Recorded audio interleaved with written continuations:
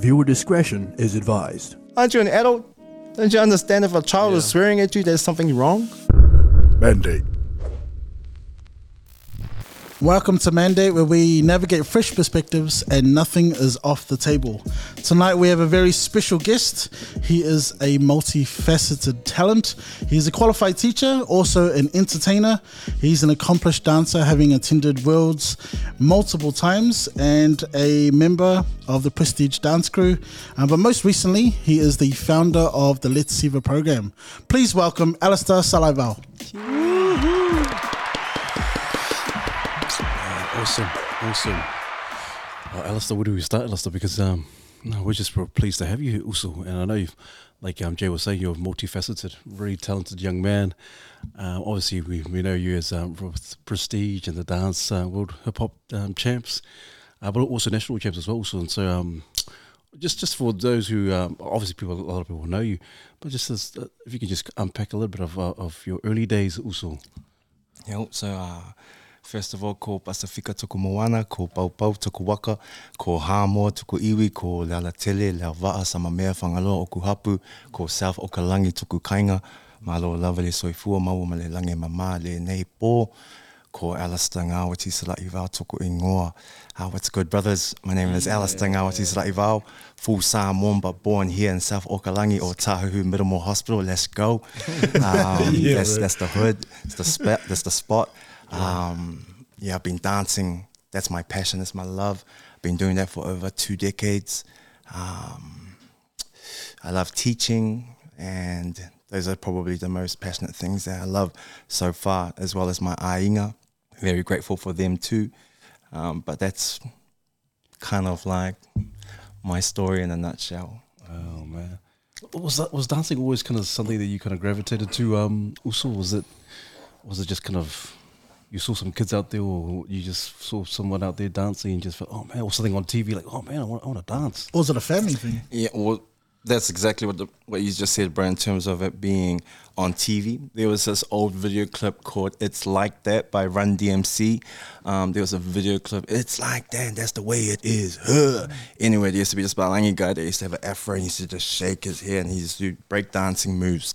And so that captured my eye, and that was in 1998, so I was about 14. That's when I kind of found, well, I was inspired. I didn't fall in love with it straight away because, you start to learn that there's a process to everything, and some of those moves took a very long time to get. So I appreciate that. So yeah, pretty much my journey of dancing started in 98. I look at my life kind of like in 3 decades. So from 5 to 15. That's an interesting life that we can tell and know about and unpack maybe later on. Yeah. But from 15 to 25, that decade, surely, man, I left school. I was at Tangaroa College, not because of the school, just because of ways of life. But I left school at that age, and then from 15 to 25, I started this journey of Siva. Specifically hip-hop dance and breaking and all of that. So in that decade, I was exposed to the world in a very safe way. I traveled the world with my homies. We did dance, we won competitions. We didn't expect any of these things, to be honest. Traveled up and down New Zealand. I got a gold medal in Serbia. Like, come on now. Like, where is Serbia? Oh, man. You know what I mean? Like, there's some perspectives of, like, in that decade, I got to do some pretty cool things, but then it built my confidence in terms of my education, because in that first decade, we can talk about that decade later on. Yeah, but this decade, it was just highlights of Siva, and didn't realize the impact that it actually kind of rippled through, not just Aotearoa, but globally as well. And just grateful to be a part of it through something as simple as just moving your body. But yeah, kind of that's where it started. And then in that decade, I just Sivaed, and then the next decade, I got into learning again. But we can talk about that later. Yeah, man. Well, 'cause you grew up in the hood, and this special decade we got to travel the world. What was those experiences like for someone that got exposed to life outside of Otara? Oh man, for everyone, like my first place that I went to was Japan. I hadn't even been to anywhere in the islands. So my first place I went overseas was Japan, Hokkaido, and Tokyo. I went there for dance as well, which I'm really grateful for. But you can't prepare for something that you don't know. Like, that's the way I see it. Like I wasn't prepared for me to be one of the tallest people there. Wow. I wasn't prepared that my dollar was going to be strong over there. I didn't know that I was going to have more because I didn't realize all of those things were going to happen until I got there. Like, even like, for example, I was walking through Tokyo and I just seen this big islander guy on a bike. And this was like, what year was this? Like 2004? And so he had an iPod that was strapped around his arm, and he, like, iPod back in those days was like a big thing to, and he's an islander, massive one. He was riding his bike, and I just stared at him because everyone else is Asian, and you just see another person that looks like you. You're like, wait a minute. Am I in Japan? I'm back in South Auckland. And anyway, he goes, and then I just carry on because he carries on, and I stop at the lights, and then I get a tap on my shoulder, and he's like, "Where are you from?" And I go, "Oh, I'm from New Zealand." And he goes, "No, what nationality are you?" And I go, "I'm Samoan." He goes, "So the cafe." It's like, straight at me, just like, "Bro, what are you doing here?" Oh my gosh, that's kind of crazy story, because from there, like, we switched numbers, ended up catching up with him and more New Zealanders that night, watching a rugby game, All Blacks versus England. Then he's also a bouncer at a club, and the club was called Booty Club. With a black girl with an afro in Japan. I was like, Sully, this is not making any sense. Anyway, so that was one of my experiences going over. So being able to learn by just trial and error really has supported me to where I am today. Yeah. But that's an accumulation of lots of different experiences, from going to places like Japan and America and Europe, and it's been fun. I just feel that when you go to somewhere new, if there's something I've learned about being a Samoan, is you just try to be fa'alualu and don't bots it.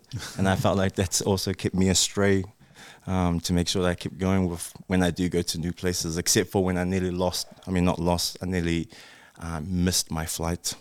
My first time I went to Japan, so, oh man. Yeah, when you go through those hard times, you're just like, please, someone out there, the spirit, the energy, look after me, because we make mistakes. Yeah, man. Man, that's amazing. Does traveling overseas, I mean, especially at such a young age, did it help you, like, sort of, did you see yourself differently when you kind of came home, knowing that you were kind of looked at differently overseas, just because culturally things are different? Did you see yourself a little bit differently, learn to appreciate different aspects of yourself? Or I think the development about myself at that time, I don't think it was quite in then. It was more about just the experience and just like, whoa, New Zealand's so slow. You know what I mean? Because you go to fast-paced countries and they're just moving. They're all go-getters, and then you kind of come back home and it's just chill. Just relax. Everyone's still go get it, sorry, but we just kind of chill with it, and we're a bit relaxed. So if I had learned anything in my earlier days, was just how fast-paced some of the other countries were moving at. And I guess that's part of economies and all of that, just rapidly trying to move and trying to do and trying to make more and all of that sort of stuff. I feel like when I would come back home, we used to always sing this song as well, back to life, because we go and have hotels and we're traveling around and we're doing some pretty cool things as youngsters. Then we'd come back home to go back to what your life really was like. So maybe the experience was I got to be more grateful, because in Japan they already had masks like back in those days. Wow. Like the smog was very heavy, so you would appreciate just our country purely on its nature and for what it can offer us. But the learnings in the earlier stages, I feel like it's come more 2018 onwards, which was a little bit later. But that's more life has been added to myself. So then I feel like the real kind of perspective and understandings made more sense. And I don't know how this question's gonna tie into. It might tie into your earlier decades that you touched base, but because it's cool when we're talking about overseas and these experiences, because you know we might have some young people out there or young men that we're so used to our environment that we don't know what's out there and we don't know what to experience, and so for me, like. We went to intermediate together. Yes. So we grew up in the hood. We came up in a certain reality, and then watching you go on your journey and using your gift to elevate you to travel the world, to allow yourself to have all these different experiences. Like your story can really resonate or encourage others that might be bound by our circumstances or might not have that fortitude to dream big. So like, and saying all that, like, I guess, do you have like encouragement or what was it for you that allowed you to find your purpose or your gifting to allow you to do your things? Or was it just a ripple effect? Oh man, sorry, that was a long-winded. No, it's beautiful, bro. I think it was a ripple effect. Because we all didn't plan, like, honestly, man, like, we did not plan. Like, I was part of a group called Desire Dance Crew that changed kind of the history of, like, movement and what that looks like across the world. And with that team...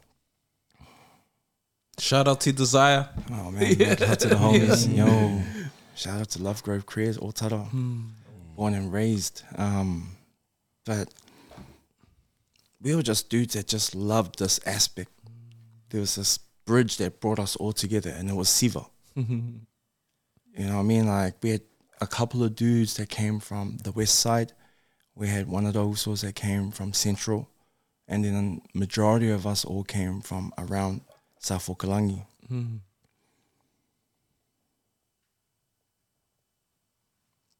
I remember talking to the director, the owner of World Hip Hop Champs International on the phone, because I was the one that sent a message with some people at that time to see if we could participate.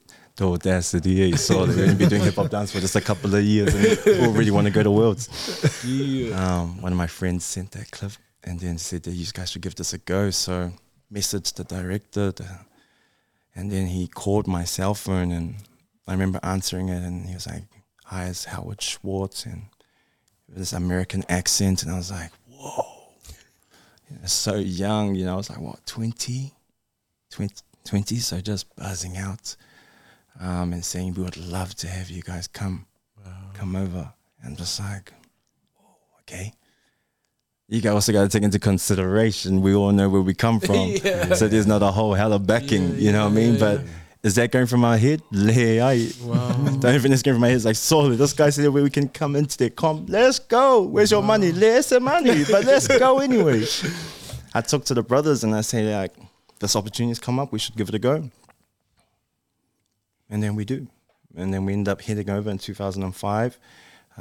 We got support and we did a lot of the fundraising of that money, and we were the guinea pigs of the time back in 2005. And fortunately enough, we were able to embark on that journey. And it's those type of things. What I'm trying to say is, like, we couldn't plan for, and that's the ripple effect. Like, because then from there led on to Sole. There's so many stories of what's happened from that moment to where we are today. And it's still carrying on. Like, for example, I'm still dancing today at the age of 37, and I love it still. But I get to see the next generation. The next, like, I've been seeing how many generations come through. But now I get to see it even more because of also the job that I'm a part of, which allows me to go and see people that just want to just give something a go, but then sometimes I see some like, whoa, there's some real X factors out here. And then you're like, damn, these are going to literally be the next generation. And I think I'm just, if I want to say anything to encourage people on, it would be just to carry on. Just keep carrying on. I think we were kind of talking about this earlier, is that we just start and we just keep going. We refine as we go. We apply as we go. We reflect again. We reflect and we kind of just wash, rinse, process. Hey, and we just keep doing it. It's when we start missing those components that we start to realize, why isn't it? Oh, that's because I'm not working on that area. We're just working on refinement, but we're not looking at reflection, or we're not looking at applying. And then to the next level, execution, and then where is your next standard after that as an individual? So I just want to encourage people just to start and just, you're going to make a mistake. It's facts. Solely, we're not the first ones to talk about it. Yeah. Thousands, hundreds, millions of people that talk about it. Start. You will make mistakes. You will probably also be a person that's optimistic, overly optimistic. Go with it. You'll learn something from it. So yeah, try, do it, start. Whamole mole. Man. That's me. That's awesome. It's like you're one of the founding members that fathered the dance scene in New Zealand. It's still ongoing. And I remember reading about how after you guys had gone to Worlds, it was then setting up the whole national scene in terms of like qualifiers and things like that. Yeah. So what was that process like in terms of going to Worlds, then coming back, and then actually building this scene into what it is now? It's kind of crazy, bro, because I actually have never spoken about this sort of stuff. Oh man. Yeah, like it's kind of crazy because we were just dudes, bro. Like I said to you guys, in the first decade, it was different type of understanding. The next decade, I was now learning skills. I was now learning resilience in a different way of not resilience that we know in. Yeah. So putting all of these things in, I started to, I lost my train of thought. Sorry, bro. Your question again?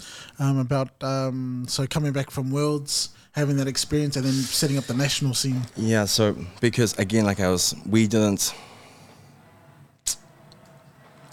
plan anything outside to do with dance. When it came to administration, when it came to business, when it came to anything to do with finances, we were just the talent. We were just the dudes that just were passionate about the siva. These other aspects came from other lovers of dance.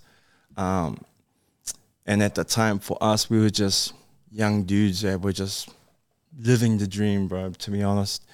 We were kind of like the All Blacks of siva. At the time, we were sponsored by Adidas. Like, there was all of these great things that were happening, but we just didn't have, myself, we're able to do the next kind of building of what platforms we could have for the next generations that are going to come through. Example, nationals. So we actually weren't a part of that process. We were just the competitors in it. But there was a great group of people that loved dance through people that participated in it. So then they wanted to create these new platforms. Selfishly, I was like, why aren't we the ones? How come we're not the ones that's leading this stuff, man? In my mind, I'm hearing it's these nationals, but how come it's not saying it's like also from Desire? Those were my thoughts at the time. So I guess there was a bit of there's a bit of chip on my shoulder towards the competition and towards, I guess, just things that were spawning off what kind of happened with Worlds. But just, I guess it's just young, just learning, and I guess my pride as well, all of those things. But let's look at the realities of it. It's incredible that we had that platform. Solely. Our country went back to that competition and destroyed years after years, far after us. And I guess as I grow older, we start to realize like that's what it's about. But when you're in it, you're like, dude, it's about me, man. Yeah. It's about me. It's my journey. It's what we did, man. We did all of this, man. These people just coming in and just. So if we don't, I never look at it from a bird's eye view. Not at that time. Nah. There was no way me trying to see it from that perspective. But now, super grateful for them, man. For anybody that is doing any type of support of building platforms for the next ones to come jump on and then springboard off. You know, I'm grateful for people that do. You don't realize that at the time because it's about competition. So like, who am I gonna battle today? I'm coming for you, Paris. I'm coming, Lance. All of you guys, Royal family, all of you. You already know.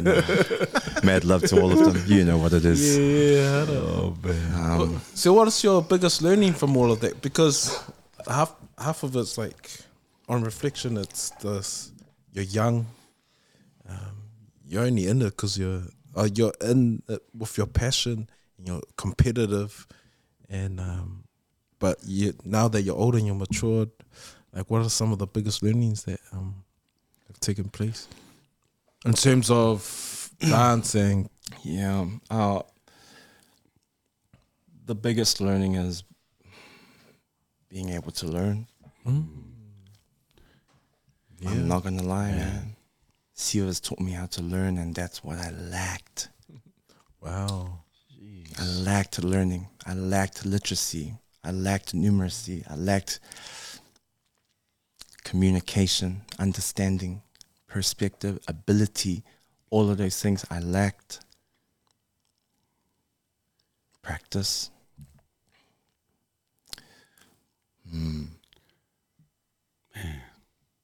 Wow. Sorry, that's beautiful, Allister. I think a lot of men can take heed into what you're saying. Also, I think, and obviously you and Desire, obviously Jay said you guys are pioneers of the dance scene, and then a lot of people would have jumped on board, and all these other groups started coming up, and even we had Hads here, and Hads he paid homage to you guys as well. So hey man, they were the ones who started, and so when you say that it was learning, and I think for a lot of us, and even for myself, sometimes we can get to a place where we say, you know what, I don't need to learn anymore. I've done this. I can just be stagnant. Yeah, I'm this and that. But throughout the learning, because I know, and you're quite entrepreneurial as well, also. So throughout the learning and throughout the journey of prestige as well, and so forth, what has been the catalyst in terms of unlocking that mindset for you, just the continuous learning, you know? Because sometimes we can rest our laurel, because we've done this. But what has been that thing that's kind of, you know what, it's kind of been a real game changer for you in terms of you wanting to continuously learn? That King Easy. I want to keep learning. Those are the emotional regulation learnings to develop on it. When you get much older, you don't realize it's going to come and get you. It comes for you, homies. I would say for myself, it really was trying to believe in myself to do the things that I wasn't good at. And I knew that I was good at Siva. And I was like, how can I be good at this and not be good at this? And what I mean by this, it was about literacy. It's about communication. How can I not do this? How can I not study? How come I can't understand a paragraph when I'm reading it? Why do I have to read it like 10 times? When you start having that understanding, you start to realize that, okay, I need to look back at what it is that I'm doing, focus on where I need to be, and then it kind of comes. But it's lots and lots of practice, In 2018, in terms of a big learning for me at Worlds, my team, we came, just to bring the story not too long, we came 8th in the semis. Oh no, in the prelims, sorry. Oh no, we came 4th. What am I talking about? We came 4th, and we're like, whoa, incredible. 2018, 4th, we made it through. It was semis. We came 8th, and there was only 8 teams going next into the finals. So we came last. Mind you, there's like 60 to 90 crews that are in this category, but we're now gone 8th. So 4th to 8th. The judges saw us at 4th, they're like, solid for the first time, we'll give you 4th. The second time they saw us, they're like, Leah, you got to go down. So then we're thinking to ourselves, what do we have to do? What's the learning here? They don't dig it anymore. They don't like what they've seen.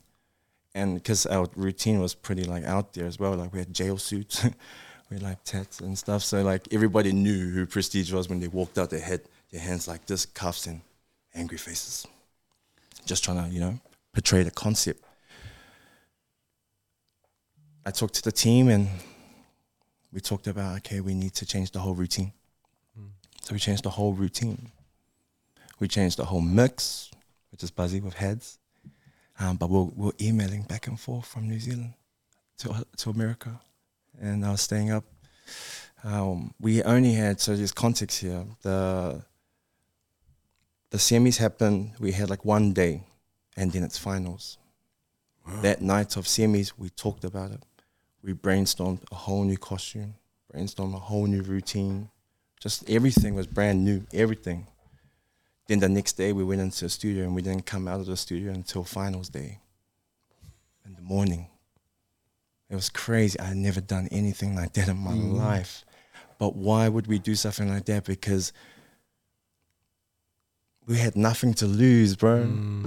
We were in 8th. We're not going to go to 9th. You know what I mean? So we have to just all in. All in, all our ideas. Let's go. We've been training, we've been doing this, we've been practicing this. I know we did like 6 to 7 months on just this routine, and now we're going to do about 18 to 22 hours on a new routine. Jeez, bro, like this. It's crazy because with that learning, we went to we were having to adapt real quick. We got the costumes, so shout out Custom Tees. They were there, you know, they're like Lou and his team. They're like famous over there. So we were grateful that we had a team that could support us in our costume because it was obvious we had just orange jumpsuits. So it was like going to be a little bit hard to like bring a new idea with everyone already saying, are these guys in jail? You know, so anyway, we changed all of that. We went to stage run. The first time we had practice on stage with the boys, but we hadn't practiced a thing called spacing. So when you go on a stage, you practice your spacing so you know where to go just in case you might go off stage, meaning the front or the sides or the back. You might hit the back. So watching the boys at their first run, I'm like, whoa, let's go, homies, let's go. They do this forward roll like halfway through the dance, 2 of the boys, and then they forward roll off the stage, like literally off the stage. And everyone's just like, oh, and I'm like recording them and just laughing, Just laughing because it's rehearsal. It's not the real thing. So from there, we see all the things that we need to refine. We're learning quick. We go to a new place. All the boys are adapting. By the nighttime, we return back to the venue. They're on first because it starts from 8th place all the way down. The boys go on, new costume because we just got it all on. Everyone's ready to go, suited up. They now go on smiling. No more cuffs, you know, no more jumpsuits. They go on smiling now. Smash it. And then we come back 4th. You know, like, for us, what I loved was that no matter what, we just did it. No matter what, we put it all in. And the outcome was success. Because what did we people may see only success in just the tahi. They might just see it in just first place, which is all good. Yep, I agree. But for some individuals, some of the learnings can be even more beneficial when it happens in a different way. So for me personally, that learning experience that's taken my learning to that next tier was because of that event. Or being able to, bro, we're at Worlds, bro. Like that's the context. And everybody's context that they're in, whatever world championship it represents, they all understand the weight of when you're in that space. So when we're going through, I was like, damn, we're here, we did it, and we came forth, and I'm grateful for it because lots of things have spawned from that learning. So, yeah. And the thing is, No. I was just. oh no, sorry, Alistair, because I'm thinking, because you were saying in the beginning, Japan, fast pace, come back home, slow pace, and you can, and sometimes we're quite relaxed, quite blasé, we just kind of do things raw, slow pace, and kind of the attitude or kind of the culture around here in New Zealand, and you're in Worlds. It could have been the same thing over there. Like, oh no, do we have to? Come on, Alistair, do we have to do it again? That's exactly it, bro. Oh, Because and we actually have seen that. Well, to be honest, this guy trying to put on. I've been there. We're like, okay, nah, all good. Just that's the routine, bro. We worked our butts off. Why change? Yeah. Why change? The work that we have to go into if we try to change. I'm not keen for it. Yeah. But then we do it, bro. And we come forth, and it was me as a leader of the team could never have provided that feeling for the boys when we were there, when we got told that we had come fourth instead of eighth. When the boys finished their routine when they first went out to finals and they finished their routine, they couldn't stop celebrating at the back for like 3 or 4, 5 other routines that had gone on because of how happy, how excited they were with their ability to be able to adapt that quick at that type of level. That's awesome. You know what I mean? Like, these are homies from Otara. These are bros from Manurewa. These are guys from here that are also much younger than myself. Like, the next tier in the new prestige, so this context, was a decade. Yeah. Me and my other bro, Jesse, we're about a decade from the next. So to see these guys at that age as well pull up and not fold at that level, for me personally, that's why I say I'll probably have some more learnings coming later on, but because I could physically and mentally remember how it felt, like seeing the sun come up, running the same routes, same routines, the homies getting tired, some of the people trying to call and, ready, 5, 6. Sorry, you're not even dancing, bro. You're not even dancing. That's special, Alistair. That's really special because I can guarantee that those guys who are part of the crew, like you would have to push them to their limits. Like, man, this is you're talking about how many hours? 12, 13 hours, no sleep. You're changing the whole routine, new costumes. Like, what the heck's going on here? Do we have to do this? And the mindset, you would have really changed a lot of mindsets on that day, including your own. Like, man, I really pushed myself. I can really make the work ethic has gone to a whole new level now. Yeah.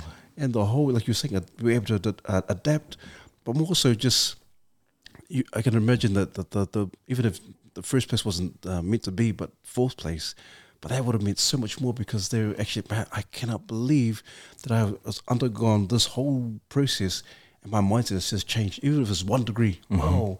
And what you've done because you're one of the leaders of the group at that time, hey? Yep. And so for you to do that, it's like, man, because you could have said, you know what, I'm leader, let's just keep it safe, boys. But you pushed through and you led by example. I said, bro, that's beautiful. I love those kind of stories. It's just beautiful, man. Thanks, bro. Yeah, definitely, like, starting the conversation. I definitely would say that's what I did. I started the conversation. It then became a collective after that, for then everyone to then take it to that next tier, because it was like, gee, we had to pull from everybody's skill set. And we had, not purposely, but we've always been training to prepare for moments. We didn't know that this was going to be the moment. This was the moment. You know what I mean? We had no idea it was going to be the moment. But what a cool moment for us to also go through. And there was lots of things that were happening, lots of context to this story. But overall, that's pretty much where I felt that next tier of my learning went to. I got to give some context in terms of this learning stuff. You know what I mean? So, like, in terms of my education, like, I think about in that first decade from 5 to 15. So I went to primary school in South Auckland. I went to lots of schools, actually. And same as intermediate, we caught up as well. And then high school, I ended up going to St. Peter's for 2 terms. Year 9, but I've been 3rd form. Yeah. Why? You know what I mean? Like, I was, sorry, my bad. I was asking the question to myself, like, why am I going to St. Peter's when I've been going to schools out in South Auckland and now I'm going all the way out here? Like, how come I'm getting this cash and I don't even see any of it? Because it's got to pay for my travel to get there, and I go buy a sausage roll and it's still lei lava. Still not enough. Anyways, I find that stuff unique because I didn't know about that world. So anyway, we'll park that one. I ended up going back to South Auckland and I went to school at TC, third form all the way to fifth form. But again, just in that decade, I call it alternative upbringing. That's the way I see it for myself. And what does alternative mean? A different way of being brought up. That's the way I see learning. Alternatively, like, people learn differently. It's the same way I see my upbringing. It was different to other people. But with that difference, it didn't give me the ability to be able to walk through spaces because I was missing understanding. I was missing how to learn. I was missing all these things because I was just trying to survive at school. I already had coping mechanisms at the age of 5. Come on now. You know what I mean? Ain't nobody want no child to be going to school to be thinking about all the stuff that they're going through to try and also regulate their emotions at that age. I'm grateful that whoever was supporting me in terms of spiritual gave me the idea of just trying to be funny and just try to laugh and then hide a lot of the things that were happening alternatively at home. But when times weren't too funny, it was 0 to 100 and people were like, whoa, I see your true colors. There's nothing wrong with it at the time. I took my route the way I took my route, and that's the way I would deal with it because I didn't have any tools to understand how to deal with those sort of things. So when I think about how my learning was back then to then leaving, to then growing in dance, Siva, to build that confidence, to learn, to give myself permission that Sole, you can learn, you can write, you can read, you can talk to people. You're not dumb. You're not ugly.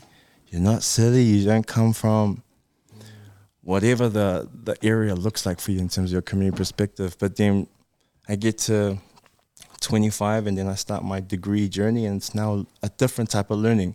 Like, I'm at Worlds, which is dope, you know what I mean? But now I'm doing a degree. And it's, to me, it's about writing.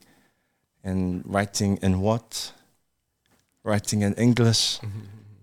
And my English was more G than, it was more slang and all of that instead of a way of being able to communicate to all. So going through the degree, amazing, grateful to go through that journey. My old spread, that's where we chopped it up and got down. And then I went to secondary school, college, university for teachers college. And I got my teacher's degree, or teacher's certificate and diploma in teaching in secondary. And then I taught at secondary school. And that's a buzz, you know, that's for me, like, from dropping out of school to then now I'm a school teacher, not just for that understanding, but for me now to have a perspective. I have a well-versed perspective because I come from what I've come from, and then I get to also take it into this new field.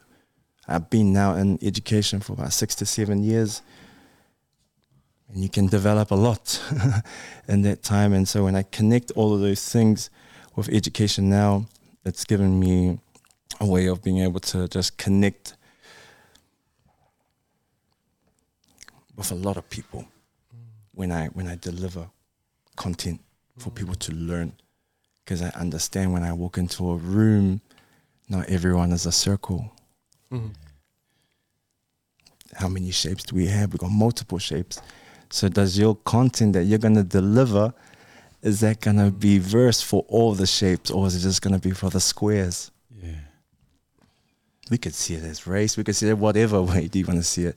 It's low decile, all those types of things. But I love learning, and it's now pushed me into this passion for teaching, but teaching learning for the sake of people being able to understand how to learn. Because when you know how to learn, you can do a lot, man. You can do a lot.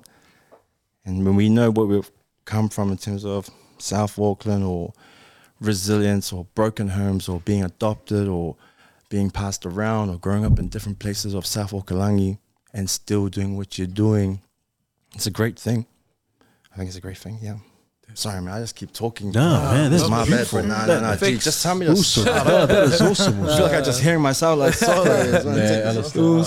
Thanks for sharing some of That's that. just too good, man. Because like we're hearing this success story unfold, and I don't know if you want to go there, like in terms of like there's this alternative living, and some of the experiences or details you might want to share. I don't know if you want to. Are we able to talk about it? Yeah. Oh yeah, cool. So We're good. yeah, some of these experiences you had that really, I don't know, because we know that there's other two pathways you go through with some of our realities, and you can either go one way or you persevere and you end up going another way. And so it'll be cool to sort of unpack some of the stuff you went through, because I know that I think of recent times I saw a video, mental health. I think Levar did a thing of you, eh? Yes, Mana Pacifica, yeah. It was around mental health, the well-being month, yeah. So it'll be cool to sort of talk about, if you can, talk about like that alternative living period, some of the stuff that was real hard, and then how you dealt with it when you're older.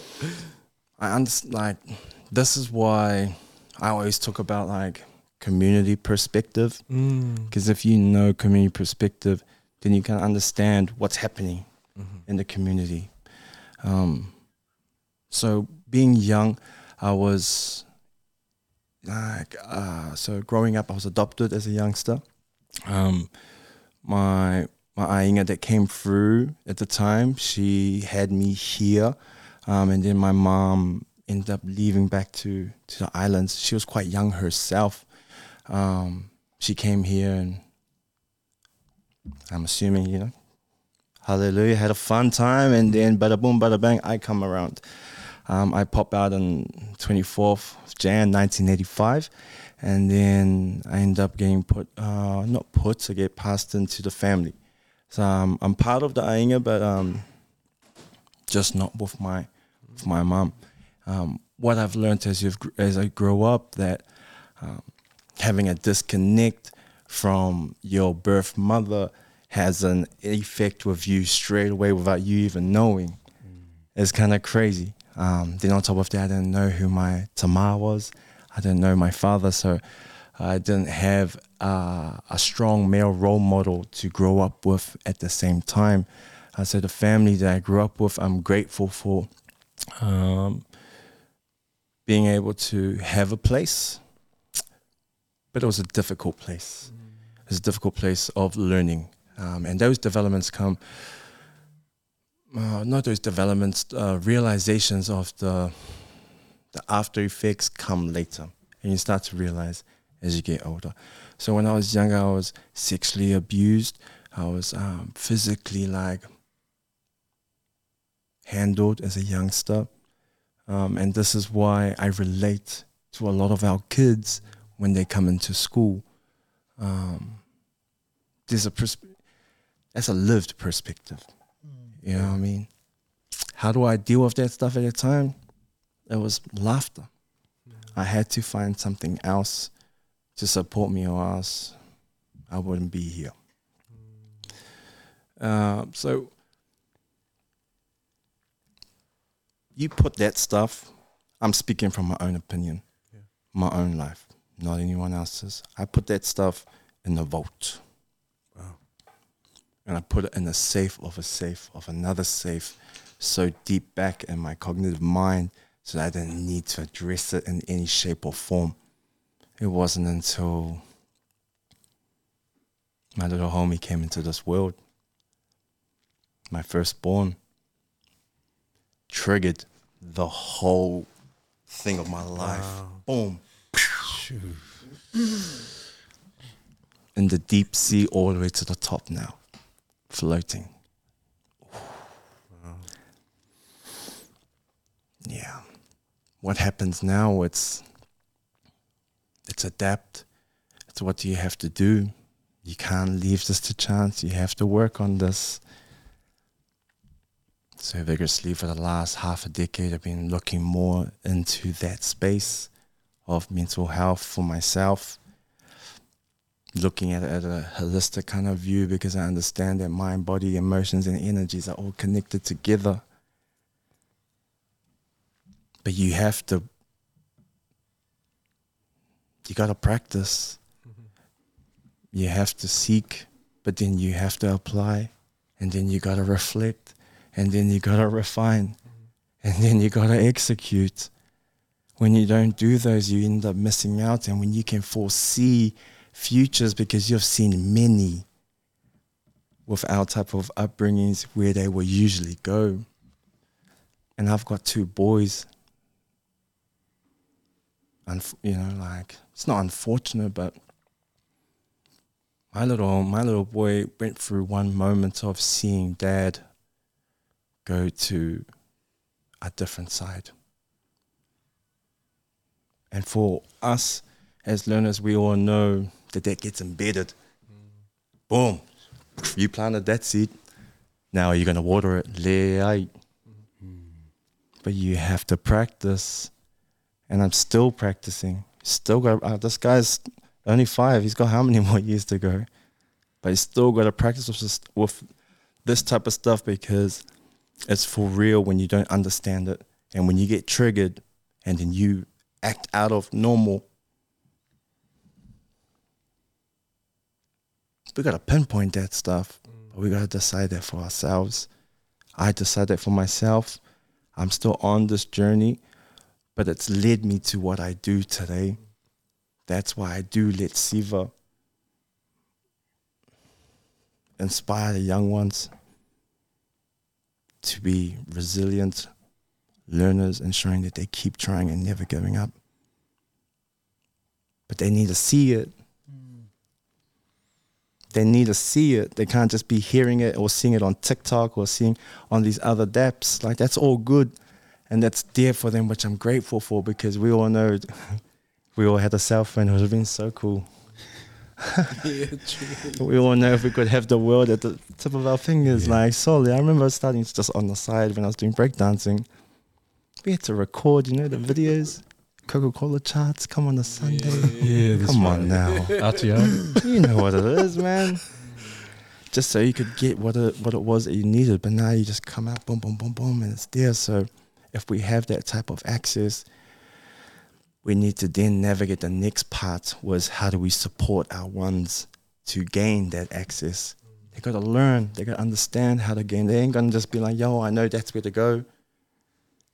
But who's got to navigate them? Who are the people that see our children all the time? Mm-hmm. Those are teachers. And I'm passionate about this stuff because our kids, they get their content from those teachers. And if it's not delivered in a way where they can understand, and it's only the hexagons that are understanding, but what about the circles and the squares? There's lots of people missing out. So I'm trying to see if I can support this understanding of showing a multi-faceted way of teaching, but through Siva. All right. That's awesome, man. You can see there's a real awareness about your impact, and it's such a good attribute of a really good teacher, is being aware of the impact they have on the kids and the energy they showcase to the kids. And you mentioned something, and I've heard it through your Let's Siva program as well, is you guys have talked about how the typical saying is practice makes perfect. Yeah. And I've heard you guys talk about how practice makes you better. And you've talked a little bit about practice and examples of having to sort of adapt and pivot a little bit, and it's okay to make mistakes. And sometimes we get caught up in this idea of perfection and being afraid to make mistakes. So I'm really it sort of lifts my spirits a bit, because I'm in my final year of teaching, and so I'm really passionate about the upcoming generation and doing things a bit differently, especially for kids like us who have come through the hardship and they they may not see opportunity. All they need is the opportunity and someone to get behind them is my belief. So I was just curious about a couple of things. One of them being in terms of there are new kind of struggles with the upcoming generation today that perhaps we didn't have in our generation growing up. What some of those things might be for you that you've noticed in your role as a teacher, but also just in terms of for our men out there, in terms of giving themselves permission to make mistakes and to practice through those mistakes, but not being so caught up on the idea of perfection. Yes. The kids one, I think there's pros and cons with everything. I think social media gives them, and I think technology gives them an opportunity to access the world much different than us. But then that also comes with other aspects that they're not aware of, and then they have to navigate through that themselves.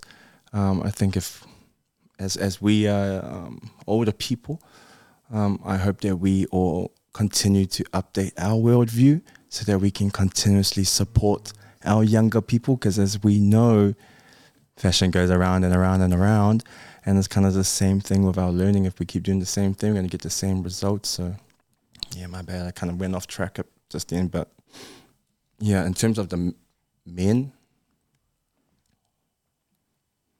what was your question again, bro? So it was about men not being afraid to make mistakes as they practice, instead of focusing on that practice makes perfect. Yep, definitely. Like I said to the kids, practice and more practice makes us better. There's an understanding of perfection, but I don't know what that is. I don't know. People say when they are successful, when they're at their highest moment, that's perfect. But yeah, it is what it is when it comes to that. It's more again about the learning. If we keep practicing and we keep practicing, then we get better. There's another aspect to that practice part, like it comes with repetition and all of those sort of things, consistency, blah, blah, blah. This other aspect of practice where it's kind of taken me to understand it a little bit differently was understanding deliberate practice, and it comes from a guy named Anderson Erickson, and he's a rest in peace, amazing researcher. He was an expert on experts. So that's what his research was built on finding experts and seeing how they became experts. And majority of his findings and his research around all these great people, from chess to MBA to NASA to science, they all had something that was quite similar, and it was practice, but it was more called deliberate practice. And that they were able to, I guess it's the same thing they were talking about earlier, is to reflect, refine, apply, all of that. But it's like playback for some people that are in UFC or people in boxing or in dance. You look at it, and you see it, but you have to sit down deliberately and watch this stuff, consciously understanding that this is what I gotta do to be better. But how many of us actually do that? Bro, that's good, man. That's so good. That's not even me. That's from this Palangi guy that decided to go out and do this incredible research, and he was in it. He was in it deep. So yeah, but yeah, respect. Oh man, I tell you, 100%, Alice, I agree. How many of us really, and I'm talking about personal as well, and then for the usos, how many of us do really deliberately sit down and think, okay, I didn't do this right, I need to focus on this, I need to kind of refine this, or reflect on it, like you're saying also. How many, and it has to be, because in order for us, like you're saying, you've already mentioned it, to refine, be better, reflect. Imagine if we were to do that as men in other aspects of our lives, just deliberately sit there like, oh, what, I need to do this in terms of finance, or I need to do this in terms of learning, continuously learning, instead of going, you know what, because it is, I think one of the greatest battles in terms of men is sometimes we do rest on our laurels. Hey, what do you reckon? I rest on our laurels, I've done it before, used to it, I know from the back of my hand, I'm so used to something. Yeah. But you're saying we need to update ourselves as men. Yeah, as the world progresses and the world is always changing. What they say was 240 years until the same thing comes around again. And so we need to progress. And I love your mindset also. I really see, I just can sit here and just listen, man, because I love it, man, because, and also thank you so much for being honest, because for you to come here and say, hey, and tell us about your traumatic events. But what I find really fascinating, Allister, because you talk about resilience, and I know a lot of young people are going, oh, and you know, people come, especially when some adults come and say, oh, they talk about resilience, you can be resilient, you can do whatever you want to do. And then you get some kids or some of the youth go, oh, you don't know what resilience means. And resilience means a lot of things. But at that time also, in your own words, in your own opinion, at that time when those things were happening for you, what was resilience for you at that time? Because, you know, you can see hindsight's a beautiful thing. You can see now, oh, I've done this amazing things. But at that time when those things, traumatic events were happening for you as a kid, what was the fire in the under the belly that said, you know what, I can really push through? You said, you mentioned laughter, but what was it? What was that resilience? Can you describe for us? What was that thing that kind of kept you like, I need to keep going. I need to keep living. Yeah. When you go through what you go through as a youngster, you kind of just want the day to end. So you're just living to the next day. That's how I felt I was growing up when I was going through those traumatic experiences. And because I went through it, I'm just like, okay, I got to get through this day. I got to get through this day.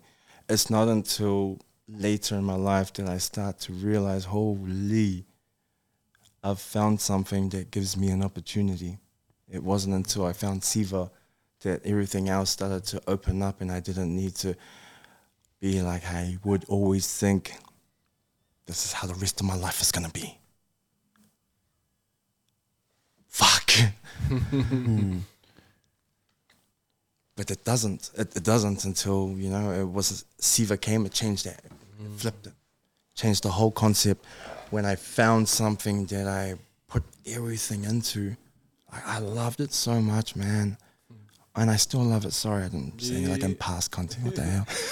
I loved it so much, but like I never trained for anything in my life. And this thing taught me how to train. I was dancing at interval. I was dancing at lunchtime. I was dancing after the school in the hall till 5:30. I walked down to my homies at about 7 in Piako, and then I'll carry on silvering until 10:30 at night. And I'll watch that whole process every day.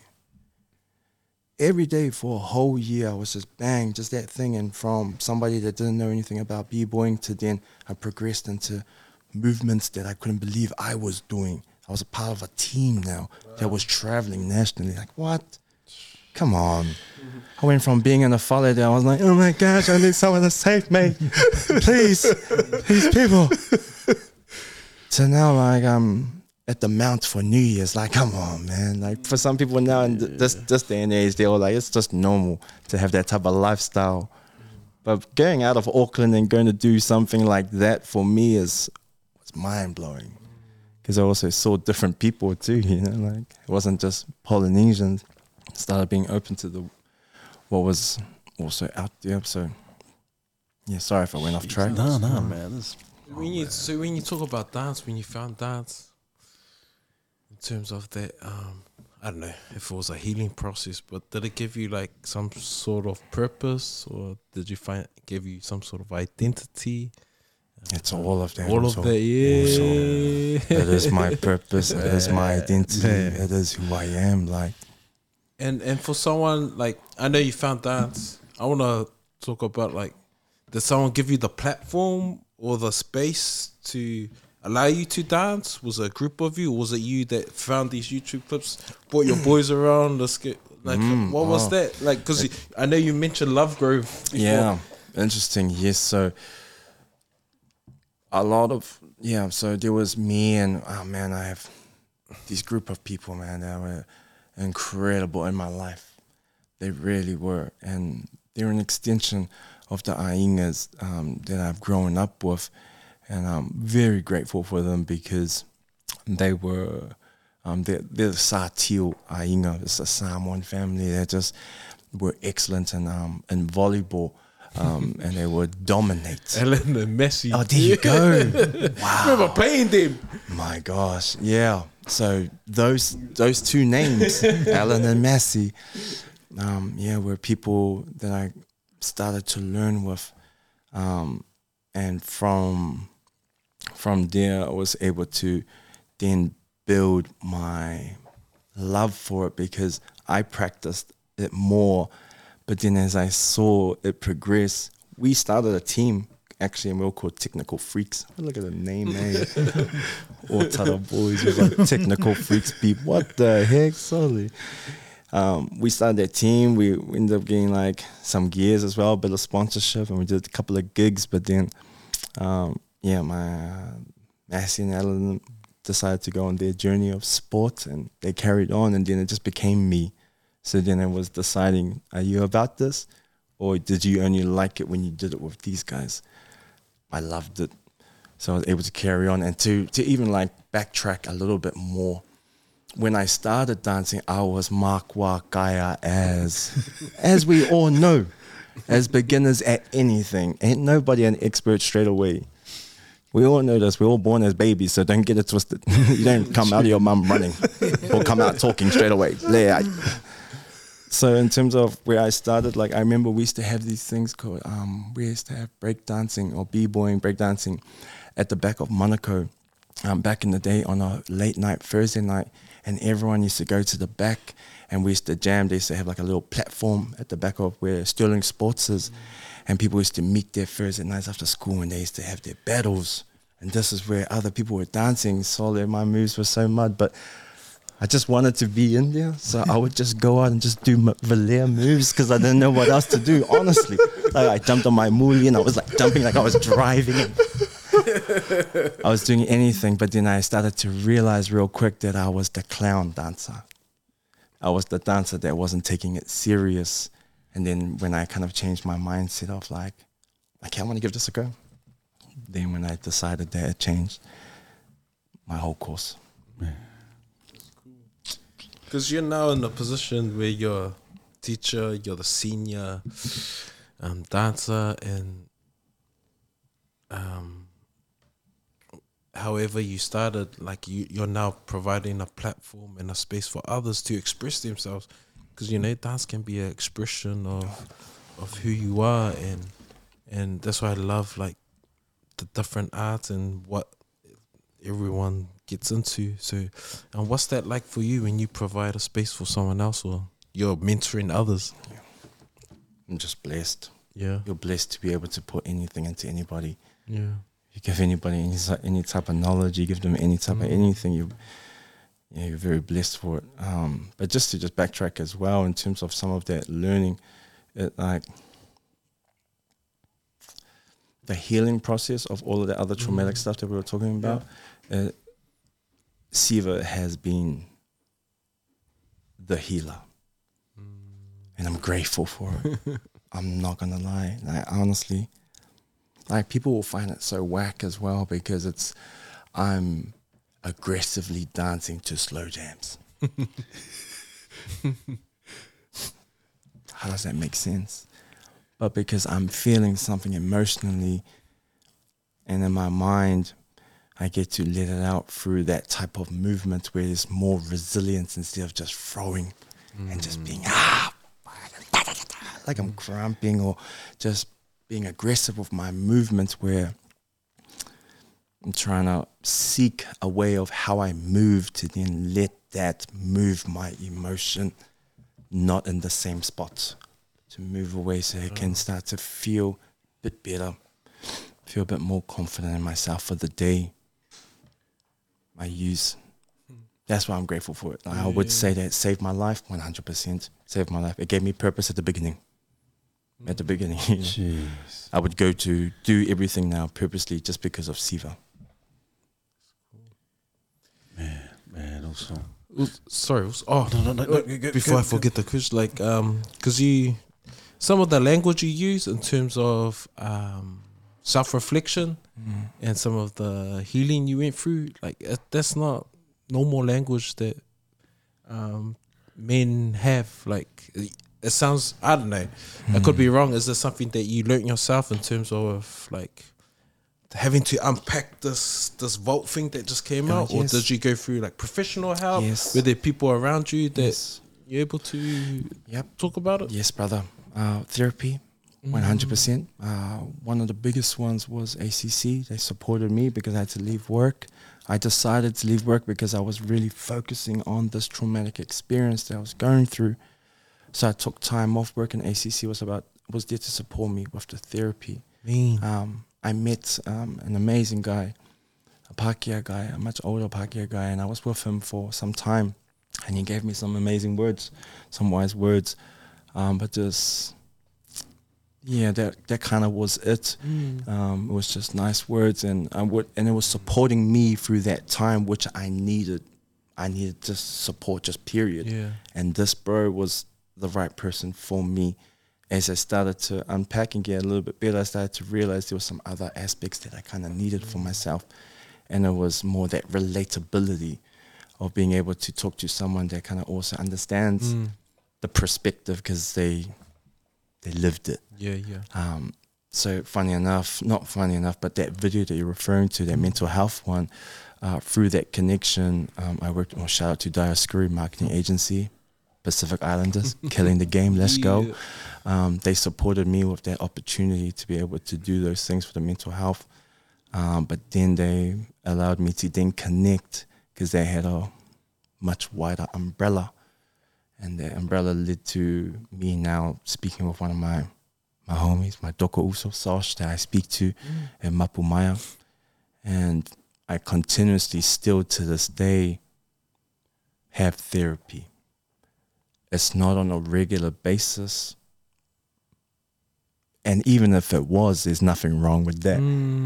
Just so that we got that clear. Some people might get that twisted. But I'm still actively accessing that opportunity for myself, so that I can still holistically look after myself. That's awesome. Because it's bigger, it's so massive. So therapy, and then getting ones that were more relatable for myself, so that we could connect. Because for example, I sat down, we started talking, we chopped it up, me and my bro, we started praying, we started laughing. Like, that wasn't the same process when I went to see my other bro the first time. It was real formal. Okay, what are we here for? Okay, you got 5 years ago. He wasn't like that, but it's being a little bit dynamic to the contrast of the idea. But I would say the therapy helped me, but I also would say Siva helped me. Then I will also say the development of understanding how to learn supported me. Having all of those together with people that loved me and wanted to support me through this journey as well. Yeah, grateful for it. Thank you. Also, thank you for sharing that, because it's foreign to our people, like therapy. And we usually, when we go through stuff, harden up. You gotta suffer in silence. So, and as we know, when things hit the fan, it comes out like bad in a different way if we don't have the right way of processing the stuff. So thank you for sharing it, because we need to normalize it. We've had a lot of men on this table talk about different supports. Therapy might not be for everyone, but thank you for sharing that. And just, you also talked about some of your outlets in terms of Siva and these people that supported you, loved on you. And I think we need to normalize that, Yeah, I agree. Man, for sure. It's a hard thing though for people, because that's where the learning comes in. Like, that's why I talk about literacy, because it's one element, but it's the element that a lot of us access the most of if you're not speaking your native or your language. So if we don't know how to access, or if we don't know how to understand, or we don't know how to structure, or we don't know processes, then we're not even going to start. Oh, it's not for me. I don't know how to think like that. True. The too hard basket. It's the too hard basket. Then it's, how can we hope to get what we need if we're not being able to understand every step of the process? Yeah. That's cool. I think it's the too hard, but it's also like the ones that like They just actually, because I'm not going to, when people go through their community perspective, that has a huge impact on an individual's learning journey. Period, full stop. Period, full stop. And our teachers, I'm not taking it out on our teachers, but it's just unfortunate they don't have the understanding to support our kids that go through these things on a daily basis. So for example, when I was in primary school, I turned up to school, I got the worst beating of my life at home one of these days. And then I'm walking to school, gangying Allah, and then I wipe my tears. I'm late as, I'm 5 to 7 between those years. Allister, why are you late? Yeah. In front of everyone. Yeah. Fuck you, miss. Yeah. Go to the principal's office. Oh, Yeah. aren't you an adult? Don't you understand if a child is Yeah. swearing at you, there's something wrong? Yeah. I think those are the things that like we need. It's like, it's also the people that are delivering the information for our young ones to have access at, because they are told to harden up at home, but then they're not told at this education space to do all of these other things. But that also takes a human being to choose to want to think about those other things, to take it into consideration for them to then understand how they're going to deliver what they want to deliver. That's an interesting dynamic, because I find there's the professional aspect of being a teacher, you know, you're a professional teacher, but there's this human element of like, you know, being able to care for someone or for a child who's going through obvious hardship and trauma. And I'm curious about, from your perspective, obviously this is personal bias too, cool, as a budding teacher, but how did you find that journey of sort of balancing being a professional teacher and some of the expectations from a school level or the ministry and things like that, versus being, you know, a human being and caring for these children in a real genuine, holistic way? I just kept it real. I didn't go into teaching to be anybody else. I went and dressed like me. I went and speaking like me, and I went being like me. And these kids that are walking around looking at Mr. S, Mr. Salaivao, the way that I do things, they're like, this guy's not meant to connect with me. He's not meant to understand me. He's not meant to know these things. But that stuff supports, and I only know that because I literally did it from day dot all the way in. But why? I was confident in myself as a dancer first, in my context. So I was really confident in my context, so then I just needed to practice more the delivery side. And as I learned, and then I also uncovered my other attributes of what everyone is going through in the hood or going through in South Auckland, that also pays a tribute to us. I think that we need to take that into consideration as teachers. If you're teaching Polynesian Māori kids, that's what I think personally. There's a different approach. That's why I use shapes as the example, because I think it's very easy to, kind of pinpoint. But yeah, I just be myself, and because I've seen so many teachers have different characters.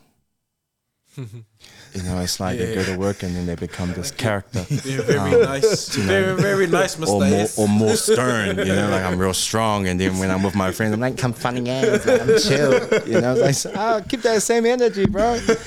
But I personally think that that's also supported me, because they've seen more of that realness from me. Because, man, let's tell a no about mental health, like, since 2020, since COVID, like I've been unpacking this stuff for myself, you know, like on social as well, because social ended up becoming a space for me to just get it out. Just get out of my ulu, man, please. Too much in there. So just being able to speak had supported to like even just be here with you guys and chop this up. But yeah, that's how I, for myself, it's just be me, Appreciate that. No worries. I think, bro, because that stems back in Prestige, like, we'd go to so many events dressed the way that we were dressed, and everyone's like, oh my gosh, who are these stray kids? Who are these stray kids? Hooligans. Yeah, man, you know, but then same thing we'd say, yep, just wait. Yeah. Just wait. And every time, without a doubt, oh my God, You guys are amazing. We love you. All good, all good, all good. It's the whole, like, everyone just judging at first, but you start to understand that's just the world, and everyone has that kind of perspective. But now I'm trying to normalize it in terms of the way that people like myself represent as a teacher. So I remember relieving this social studies class, and they was doing a study on stereotypes. And it was funny because I was there and they're like, "Sir, what's this? Stereotypes." And I go, "Well, okay, guys, everybody here. When you guys all came into this class and you all sat down and you looked at me, you all stereotyped me." And everyone's like, and I go, "Because you guys looked at me the way I was dressed and you're like, hell no, this guy ain't our teacher. This guy's not our teacher." And I am your teacher, bro. I'm qualified. Sit down and we're about to do some learning. But that was real cool to be able to give that perspective to the young ones, like, straight away. And cool. So they were like, "Oh, yo, I get it. So yeah, be me, be you." Man, that's so cool. I'm just wondering as well, Allister, obviously sometimes some of the kids, they see you, they say, "Oh, the old adage is like, oh no, brown face, I can relate, this teacher's going to relate to me, I can relate to this teacher, brown face, Pacific Islander, Māori." Like in your time in teaching, has there been a time where you feel like, man, even our brown faces are not a kind of, I don't know how to say that, succumbing to like, no, I don't know, just I don't care what's happening in your life right now. I can obviously see it, I can see the signs, but I don't care, just harden up. Are you witnessing some of that in the classes, or some of the students or the teachers that you come across? Oh man, there's lots of stories. But if I would like to, because I don't like to trash people, so my main thinking was there was a need, and I was able to fill a need, and we created an alternative internal education program that supported our year 9s and 10 boys, because they had it hard with behavior and engagement and attendance. These were the main things that they were finding hard. And so we created this program to try and fill those gaps of, I guess, those kids would have like left school in term 1. And those kids would have been the ones that would have went to the teachers, where the teachers would have been like, "Hey, you just go sit outside." Yeah. And then you walk past and like, "Sonny, what are you doing sitting outside?" "Oh, I have to sit outside because I was late."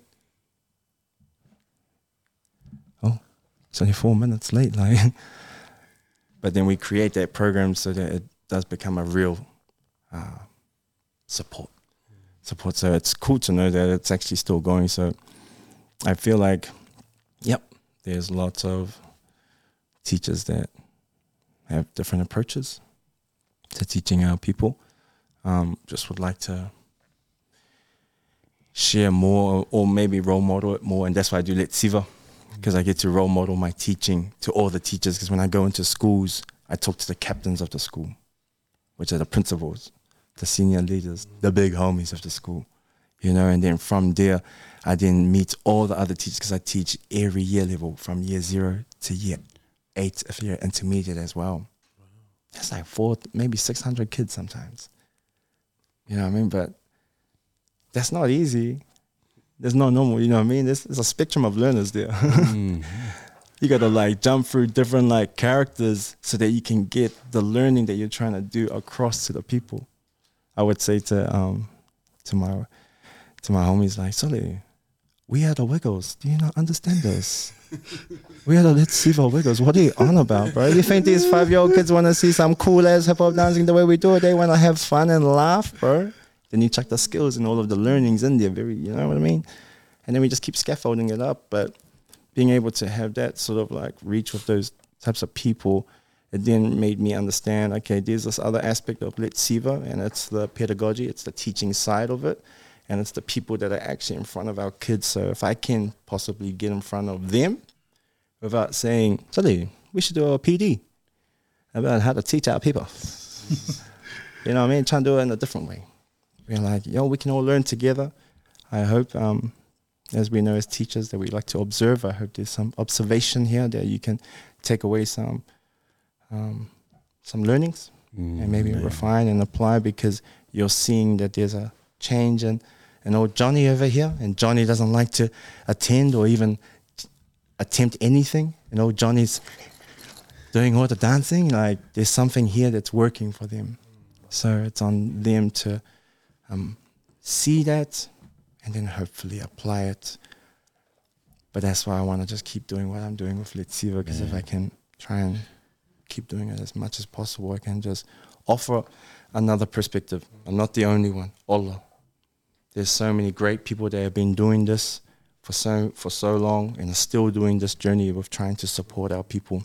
I'm just another person jumping in the waka, trying to stream in the same way. Yeah, what a cool segue. Also, please, Let's Siva, please tell the viewers all about Let's Siva also. Okay, Come on, man. Yeah, man. It pretty much is to inspire the young ones, literally, inspire them to be big dreamers and to be resilient learners, to keep trying and to never give up. It's really what we try to push. We say it to the kids in ways of developing in our dance. So with Let's Siva, we do it like over 5 sessions. And by the 5th session, we have a performance. But we have a whole school performance. Wow. And they all have different routines for all the different year levels. Juniors got their own Siva, middles got their own Siva, seniors got their own Siva. They only have 45 minutes with us, a session. Our baby's only 35. But the rapid learning that these guys do, and then the outcome at the end of it, which is the Siva that they're able to do, is mind-blowing. Because we need to understand that not every child loves the Siva.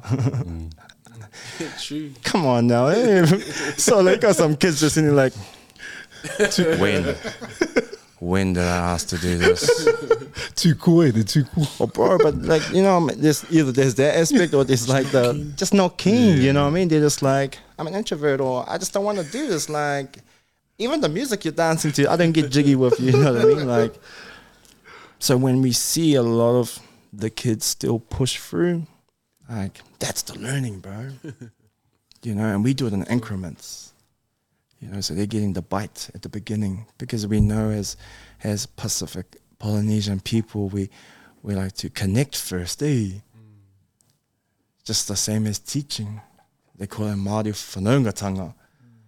You gotta connect first, make some sort of connection, not just get straight, okay, everybody, this is what we're going to do today. Dude, we don't even care about what you're gonna say, bro. Who are you? In terms of us, we like to connect first.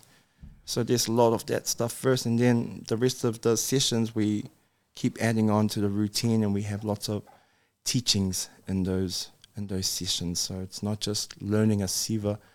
There's a lot of positive reinforcement, where we're really trying. It's really about encouraging our young people, and you have to do that all the time. You don't take the foot off the gas, because you have to. It's like cheerleading, it's like supporting, you know, that's what positive reinforcement is. And even when they don't get it right, you're trying to support them in the understanding that that's okay, that you didn't get it right. You make a mistake, you keep going. All of these things that we kind of put into it. So Let's Siva is that, man. We just literally go into schools to try and support our younger ones to have a different approach on learning and how they can learn, and they get to do it through dance.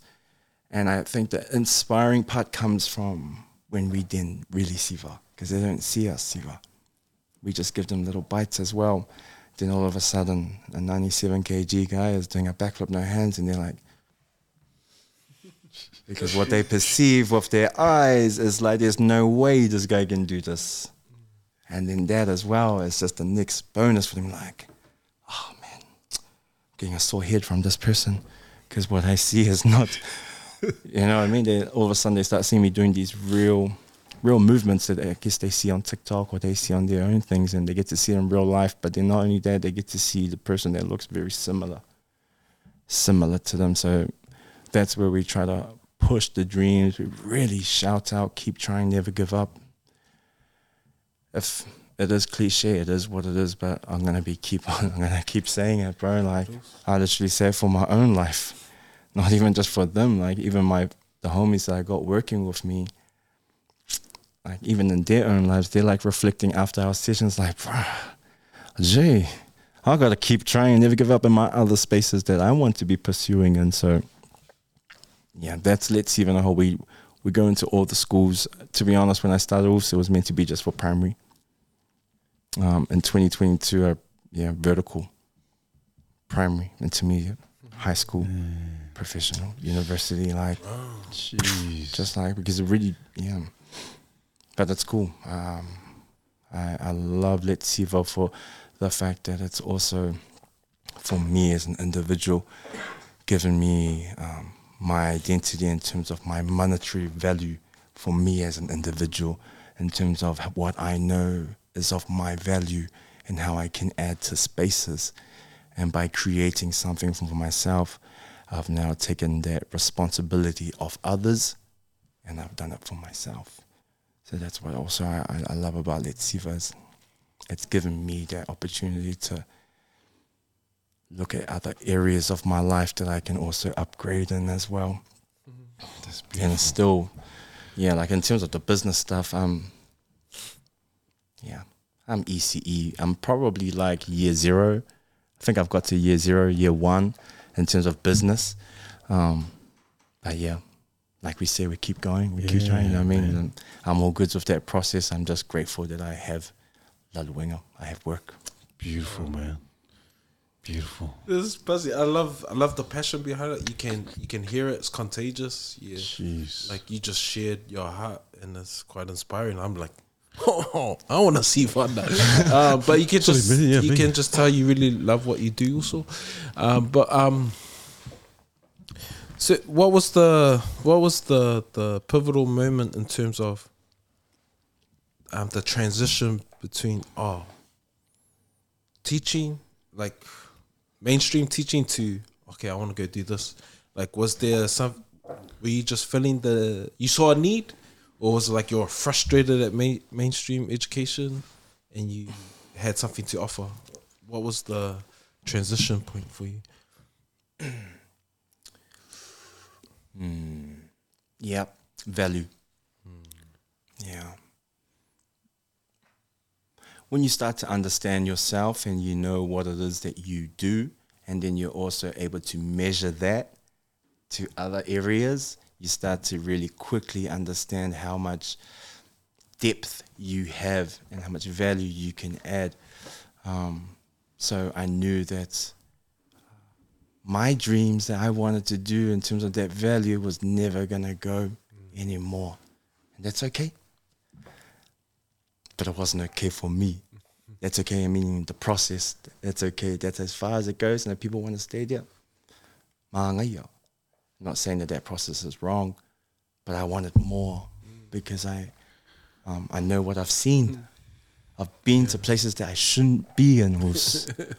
I shouldn't be in Italy, having cafe. I didn't even know that's what they call it. And they're like, you want to have cafe, Alice? I was like, is that like coffee in a small ass cup? Yes, cafe. Oh, wow.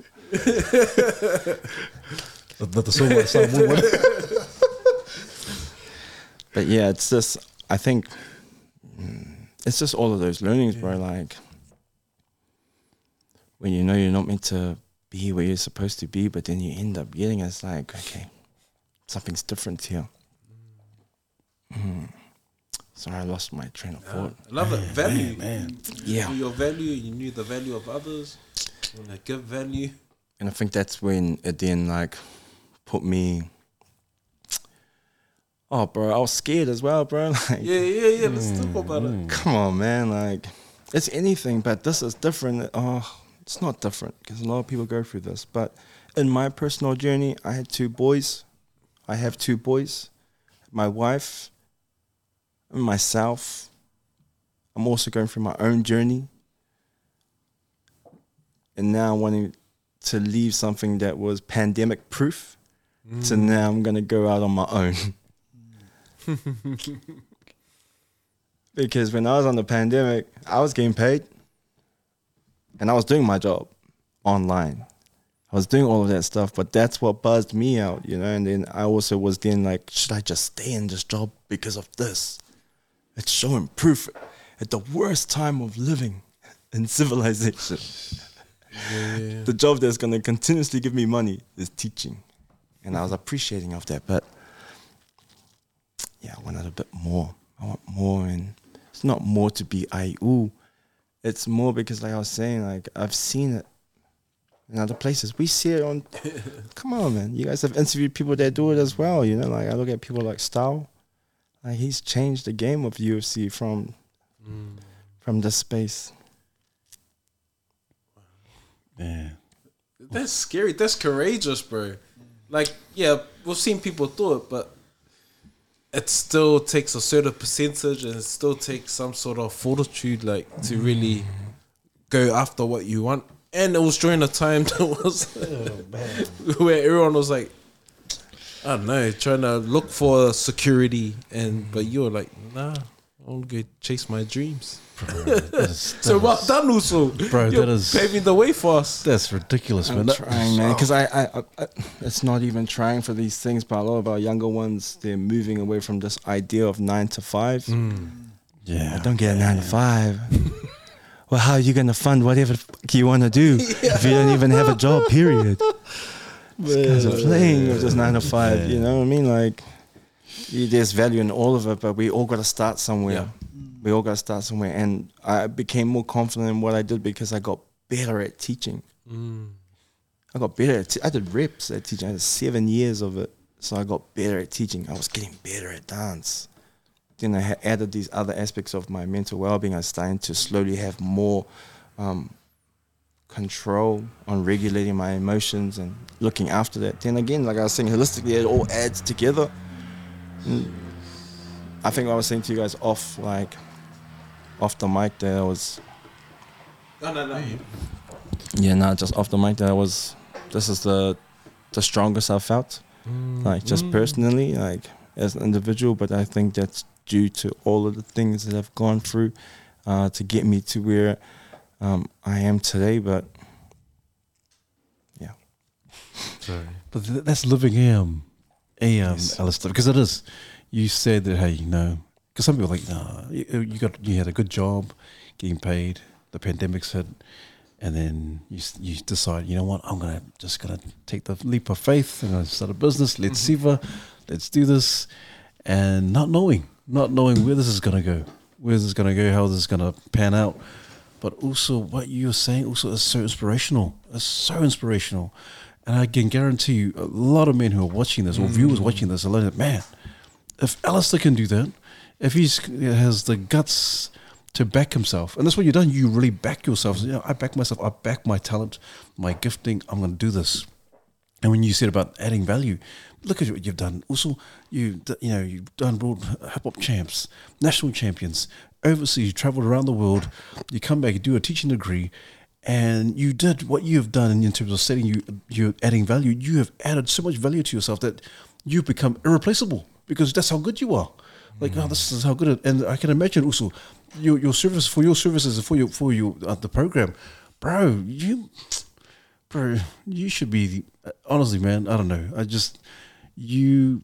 What you're saying, what you're sharing is it's beautiful. I am so encouraged also because I can imagine praying a few months time. Hey, how much for your services, Allister? $1,000 an hour, man. That's how much I'm worth. I'm $1,000, man. Even more. I don't know, but you are really encouraging a lot of men and the table. The Usos are going, man. Hey, Uso. We're like, man. Uso, beautiful, man. It's just beautiful. Thank you, brother. I know that decision. Like, one thing I'm really interested in, because you don't make that decision on your own. You see, you got 2 kids and you got a wife. What was it? Talk about the person next to you. Talk about how you Did she support, or was it like, take your bags? You got 1 week. Tell us. If it ain't paid the bills in 1 week, you're gone. Tell us, Allister, how did you convince her? How did you persuade her to? Did you lie or? It's kind of buzzy because I remember when I guess I've been like kind of bleeding an idea that like I wanted to do something more. So it wasn't just abrupt and it's just like boom. And it's just like, oh, all of a sudden. When? So I think there was increments, but it was still it was still challenging because we also were still trying to develop through our lives as married couple as well. So there's a contrast of lots of things happening at the same time. But if there's anything that I know that Barb's has done with me, with this whole process, has supported me through it all. Critical questions, but it's good. That's where the real reflection comes from. Hard. I say all these things like it's easy, but it's hard, man. Yeah. You know what I mean? Like it's not that easy. But communication and trial and error, it didn't pop up straight away. But I think because I wasn't abrupt with my approach, I didn't just like, yo, I'm gapping it from work. And I went to like spoke with my team that I was working with, and they were very supportive as well to support me through the journey too. So, I think even today, Barb's is just super proud of me because she knows my journey in more depth than what I've been able to give. She's also been a part of that journey as well. And I got mad love for her. I feel, when you go through traumatic experiences, somebody has to take the hit with those experiences, and it was that person. And so she was the secondary effect to what I had gone through. So she now has to go through a healing process too. And there's that development on top of what I was trying to do with this new venture, which I knew it forecasting it was going to support us. But we don't know until you go through it. And as we have been still developing, as we are together through our marriage, this space is also developing and showing and revealing what it looks like today and what it can potentially look like in the macro. Shout out. Yeah, I love it because we're sharing a successful story, and not often, life can be like, when we hear stories, it's almost like we tell the best and hide the rest. Yeah. But we're hearing some of the struggles intertwined with your journey, and it's encouraging because these are our stories. These are our realities, and what I'm getting out of is like, man, being courageous, being resilient. When times get tough, it's who's there next to you. It's about communication, and I love it. Also, thank you for sharing. Honestly, it really is. Yeah, man, it's gold, man. I'm gonna leave my job tomorrow, and when my wife goes, "Why?"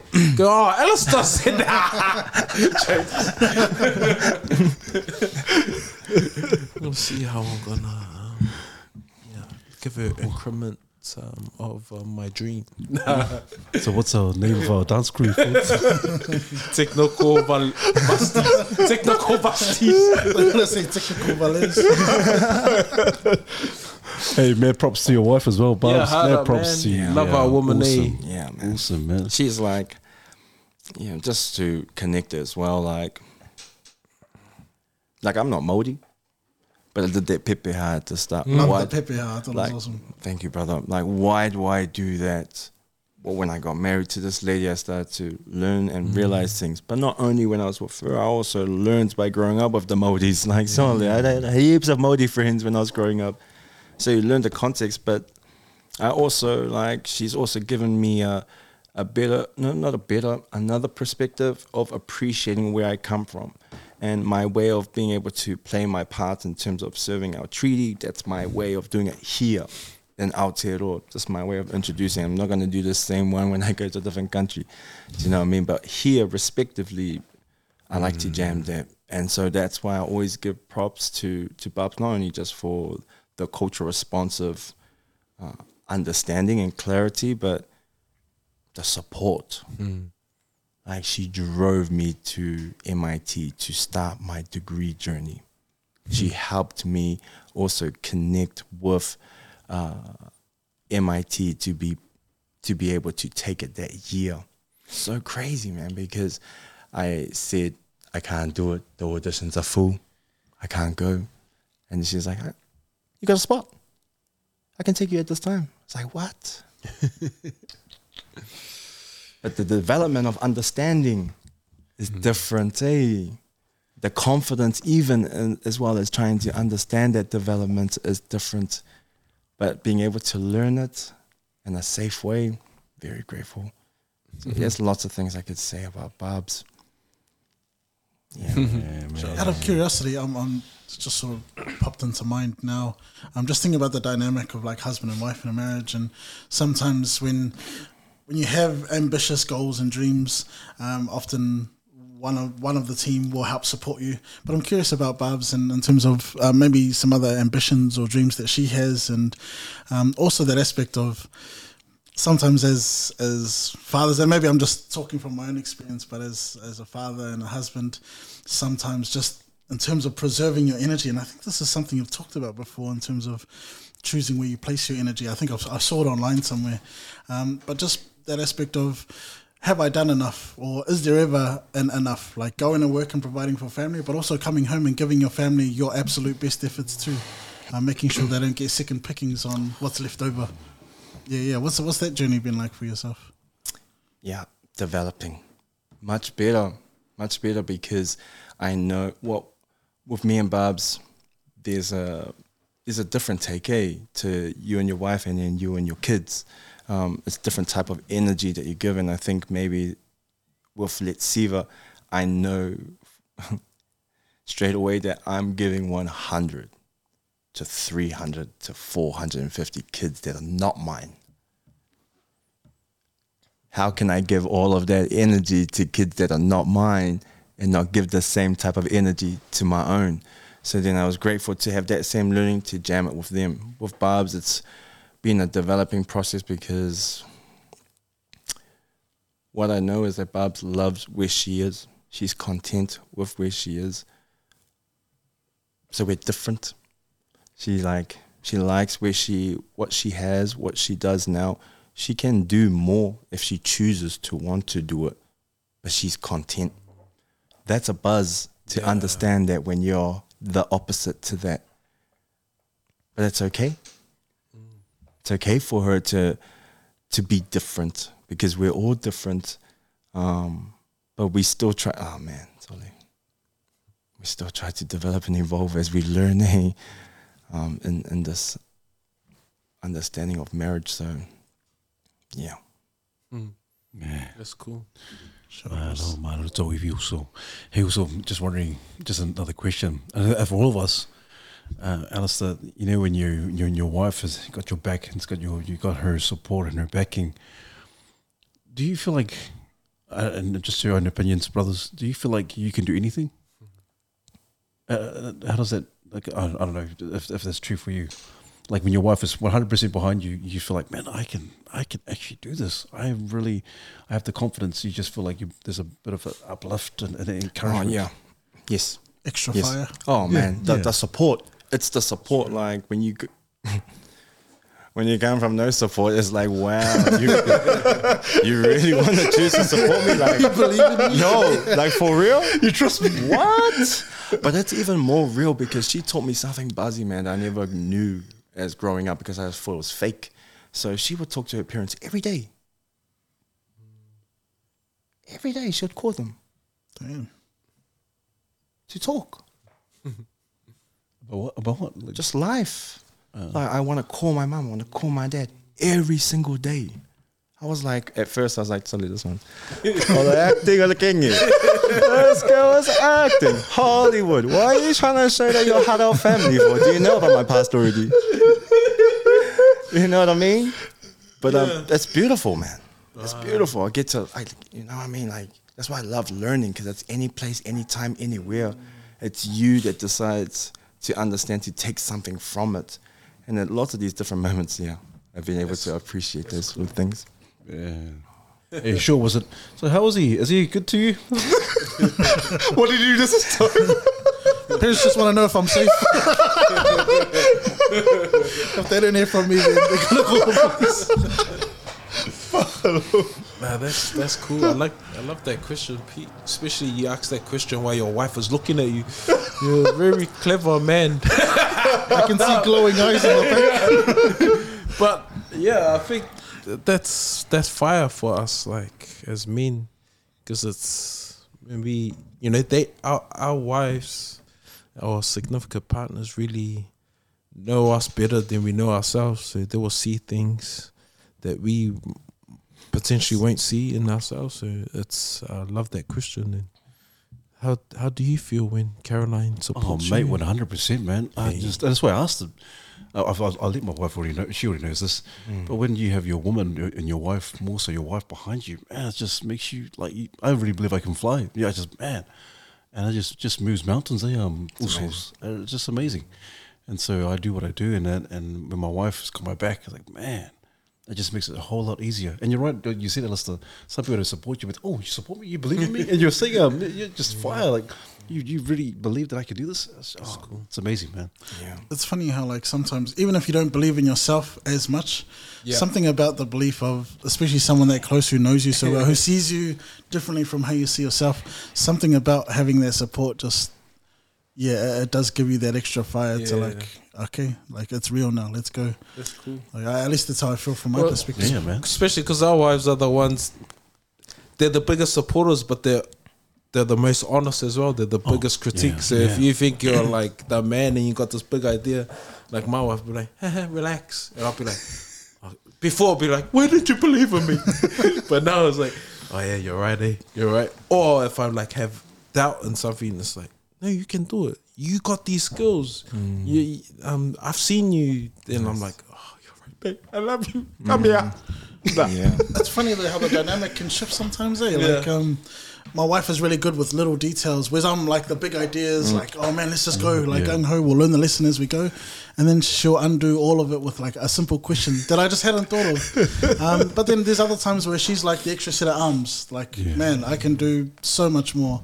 And it's just funny how versatile they are depending on where we're aiming, where we're looking, who's with us. But so much love for our wives and the way they stand by us. Shucks, That's awesome, almost segue into something else when you said they're really versatile. But let's carry on. Hey, man, I'll come by you. It's Monday after hours. Monday 18. Hey, also, Allister, hey, listen, we're also mindful about time as well, also. And, man, I tell you what, you have been so inspirational, also, straight up, so inspirational, so encouraging. Man, just the nuggets. I just look forward to this dropping. And so, also, I just want to thank you, man. Thank you so much for your time. Thank you for your honesty. Thank you for just being open, just being really open and just really sharing from your heart and being authentic. And it is, you are 100% authentic. Also, I feel like you mentioned the word blessed. Bro, I feel like I've been blessed this evening, man. I've been really blessed also, 100%, man. Thank you so much. Also. Yeah. I just want to honor you also, like just your journey that you've been on and also sharing it. And like you haven't arrived. You haven't like tried to sugarcoat stuff and say you got it all together. You're still on this journey of development, but also being real about the stuff that you're navigating through. So thank you also. It's really encouraging, not only for us on the table, but I know for the viewers that are tuning in. And I'm really excited about the process and also what's next for Allister. You're still, you're probably the eldest one in your crew, but you still like got so many years of development, and it's really encouraging. And I love like over the years, because we met in intermediate, but always bump into you at different times, and there's always like something new. I remember when intermediate, snotty nosed kid, we're all snotty nosed, and then met you, and later time in high school and you're doing the rock. And I was going, sorry, this guy, this is a dancer. And then later on, probably see you in the hood. But then I saw you as a teacher when I was a youth worker at MH, and I was going, my God, this is mean. And so, and even now when I'm sitting across from you, and so I just want to honor you. So thank you so much for paving the way. Keep on grinding.